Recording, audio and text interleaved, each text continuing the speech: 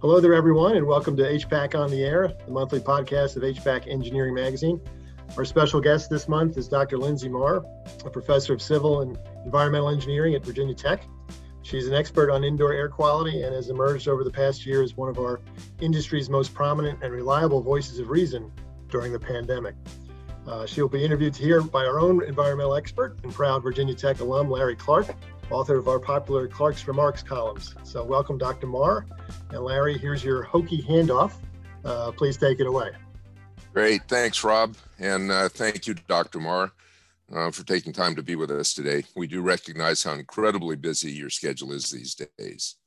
Obviously, the COVID-19 pandemic pushed your specialty, aerosol science and the airborne transmission of viruses, and you into the spotlight. Can you tell us about your pre-pandemic research that led you to becoming, as the New York Times so succinctly put it, quote, our tour guide to the invisible world of airborne particles, end quote, and how your daughter starting kindergarten encouraged you to pursue that interest? My background was in studying air pollution and specifically particles in the air.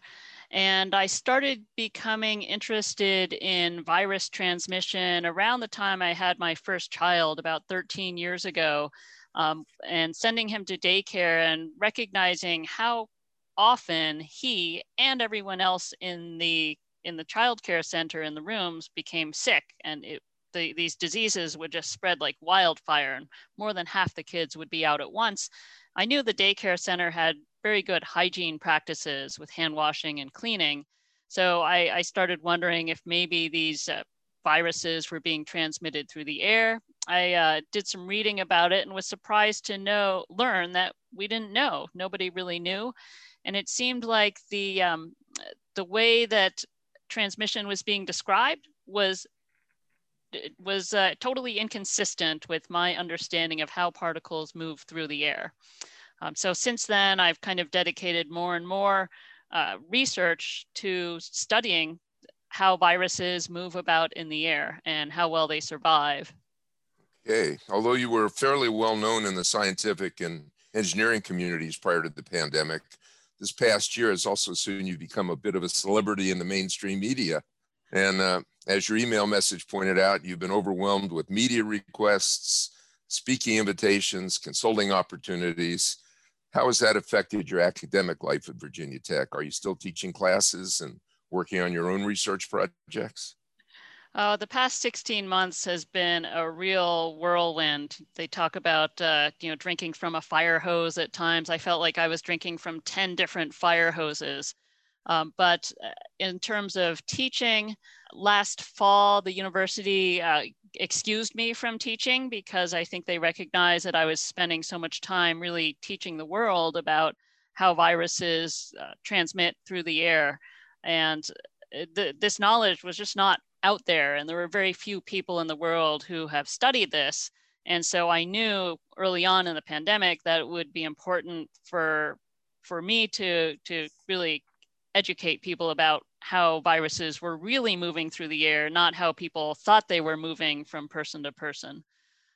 So we redirected my group's research efforts to looking into cloth masks because it became clear to me early on that those were going to be important. I knew the literature on those and that there was very little, that there had been more studies on N95 respirators and surgical masks, but very little on cloth masks. So we redirected some of our research toward that question. And then otherwise, in a way, I kind of neglected my graduate students, which I feel terrible about, but because I was spending so much time doing media interviews and really working with other scientists around the world on papers, commentaries, letters to get the right information out there and to really try to help the public health authorities recognize how the virus was really transmitting. Okay. So last May, Science published a seminal article that was co-authored by you and I think more than 36 of your colleagues. It was entitled A Paradigm Shift to Combat Indoor Respiratory Infection. And one of the actions recommended in that article was for ASHRAE and its European counterpart to improve their ventilation standards to as it was stated in the article, quote, explicitly consider infection control in their statements of purpose and definitions, end quote. In February 2020, ASHRAE reaffirmed their position document on airborne infectious diseases that I think had been approved in 2014 and was set to expire in August 2020. However, a month later, it was replaced with the position document on infectious aerosols. As a longtime member of ASHRAE myself, I'd like to hear your thoughts on what specifically they should be doing going forward. Well, I'm actually on the ASHRAE committee to update the position document on infectious aerosols. So we are discussing this very moment.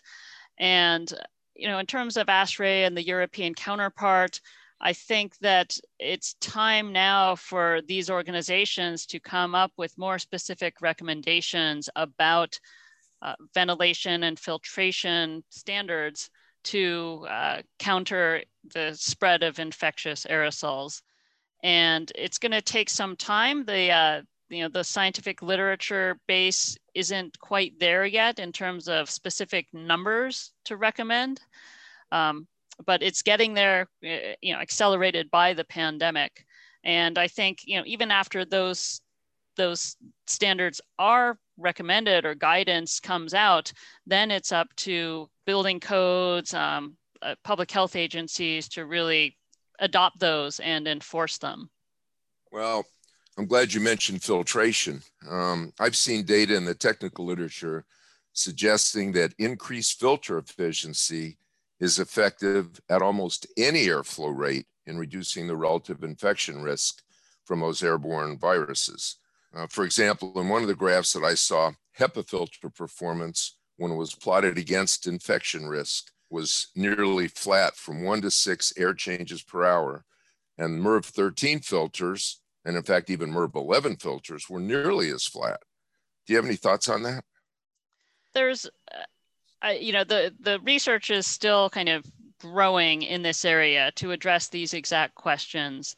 In terms of HEPA filtration, I would expect that its efficacy will depend on the ventilation rate. Of course, if you have low air changes per hour, then the HEPA is more important than if you have higher ones. And then in terms of MERV numbers, I believe Dr. Shelley Miller at the University of Colorado is looking into this, but I think some preliminary results indicate that at least for the sizes of particles that we're concerned about for respiratory virus transmission, that MERV 11 may be, let's say, similar in performance to MERV 13. But this is an area, again, where I think we need more studies before we can say anything more definitive. Well, as a sustainability professional, I'm obviously concerned that both increasing ventilation rates and using higher filter efficiencies have a significant energy penalty.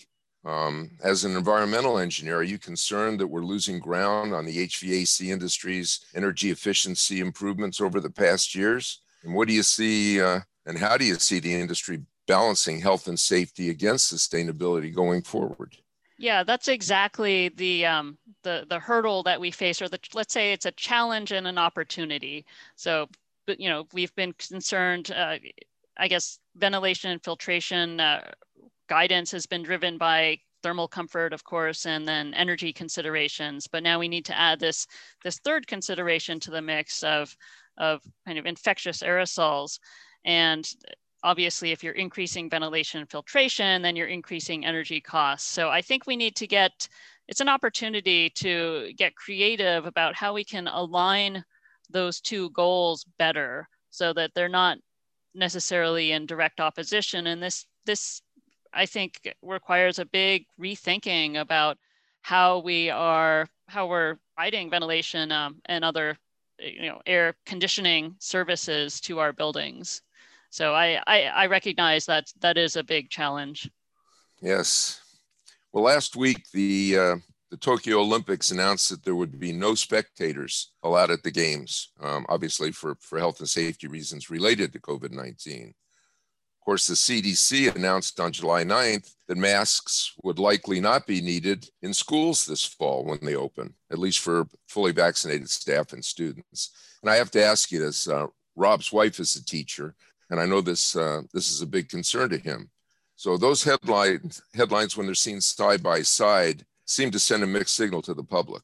As a mother of a student and an academic in this area, how do you gauge where we are right now?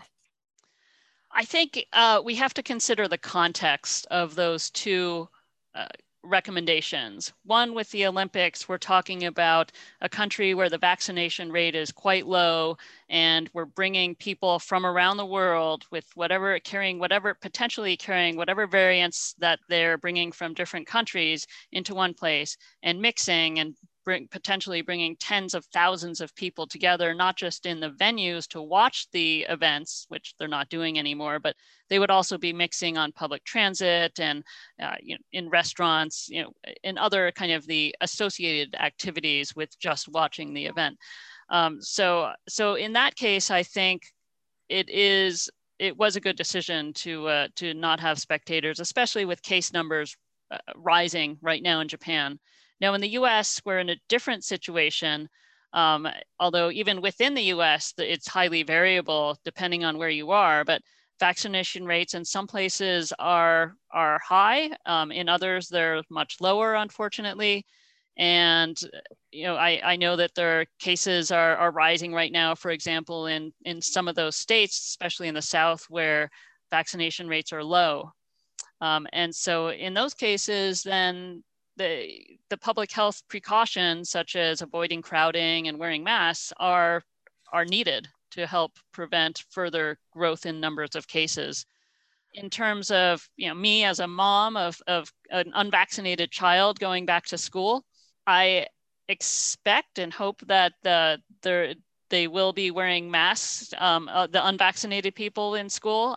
I think right now our county has in the past week had no new cases. So, in those types of situations, then going back to school, I think is a we need to be doing that for the benefit of the kids and the broader economy. And that I think we can do that with the right public health interventions in place, depending on what kind of the local caseload is and what the local vaccination rate is. That's interesting. As both an academic and a practicing engineering professional, how do you think the overall profession's response to this crisis has been? And what important lessons do you think we've really taken away from this? And what do we still need to learn? Kind of just the 20,000 foot overview. So I am an academic. In terms of practicing, I have very limited practice. I've been communicating science and making science-based recommendations, but my practice is limited to research on academic buildings. But I think the profession, from what I've seen, has responded well to recognizing that the virus is being transmitted through the air, and that there are things that we as engineers can do in our buildings to help reduce the risk of transmission. So that's been encouraging to me. I think there's maybe people in other fields which have been a little bit more recalcitrant, but I've been encouraged by what I've seen from practicing engineers. And in terms of moving forward, the pandemic's not over. It may feel like it's over in the US, but it's still raging around the world. The vaccination rate is kind of lower than we'd like it to be. So I think we're still going to see cases. We still live with colds and the flu. And if we, I think if we do start devoting more attention to, with our buildings, to kind of reducing transmission of infectious aerosols, that we could really make a dent in those too. And the flu kills an average of 30,000 people per year in the US, so it's not trivial. And if we can, maybe these diseases seem like a nuisance, but maybe we can actually get beyond them, and so that they're much rarer than they are now. Wow. Well, listen, Dr. Marr, we really appreciate your fitting us into your schedule today, and we're going to respect our commitment about the amount of time that we said we would take. But as a Hokie, I have to ask you one last very short question. Is your schedule going to let you get to Lane Stadium for some football this fall? Luckily, things have calmed down, I think, as the knowledge has gotten out there. And so I do hope that I'll have time to go see the Hokies play some football this fall. Great. Thank you. Rob, back to you. Well, thank you both for that illuminating discussion. Even though I'm a Virginia UVA grad, I still understood it. So I think I appreciate all of that. So perhaps we'll touch base again in a year or so to review our grades on this extraordinary test we're all taking. So Dr. Marr, thank you so much for your time. And Larry, thanks also for your assistance with this special episode of HPAC on the Air.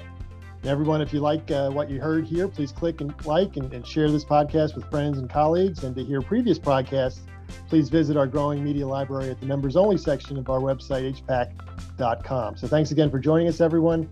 Take care and breathe easier.